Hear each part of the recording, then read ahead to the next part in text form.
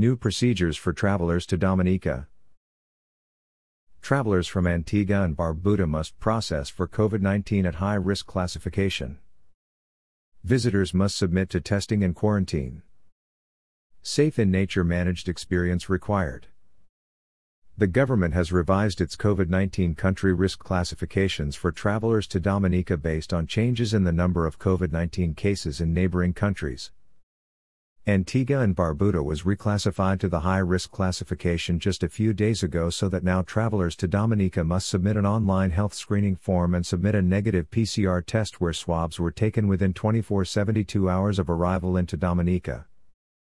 Upon exiting the port of entry, travelers will submit to a quarantine period of up to 7 days where a PCR test is taken on day 5 after arrival and results are expected within 48 hours.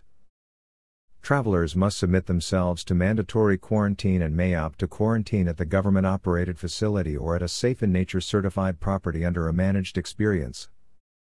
The Safe in Nature commitment and managed experiences are available to all visitors, including guests from high-risk classified countries visiting Dominica. More information about the Safe in Nature commitment and managed experiences and a complete listing of the risk classification of countries is available here. Discover Dominica Authority continues to work with health officials to ensure the safety and security of visitors to the island, and with tourism stakeholders to ensure a unique managed experience in a responsible manner. New procedures for arriving passengers. Dominica's tourism and health authorities initiated new measures to improve monitoring and enforce compliance to health and safety protocols by travelers. Now, all arriving passengers and crew who are to undergo a period of quarantine will be assigned color-coded wristbands. Wristbands will be placed on passengers' right hand by a medical professional at all ports of entry and will be assigned as follows. Travelers who will be on mandatory quarantine at a Safe in Nature certified property will be assigned a neon green wristband.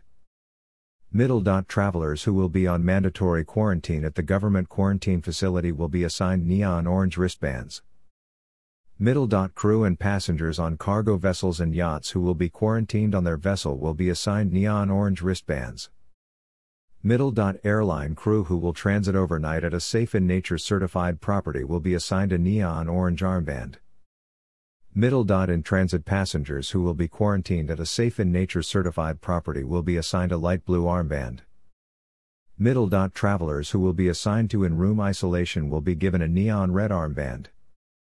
Those going to in-room isolation at a Safe in Nature property will also be assigned a neon green armband, the latter signifying mandatory quarantine. Deportees, detainees and illegal entrants who will be quarantined at the government-run facility will be assigned a white wristband.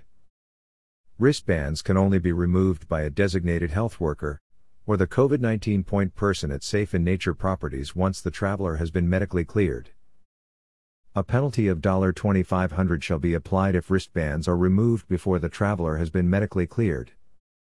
The general public is asked to report any instances of persons seen in public wearing the wristbands. #RebuildingTravel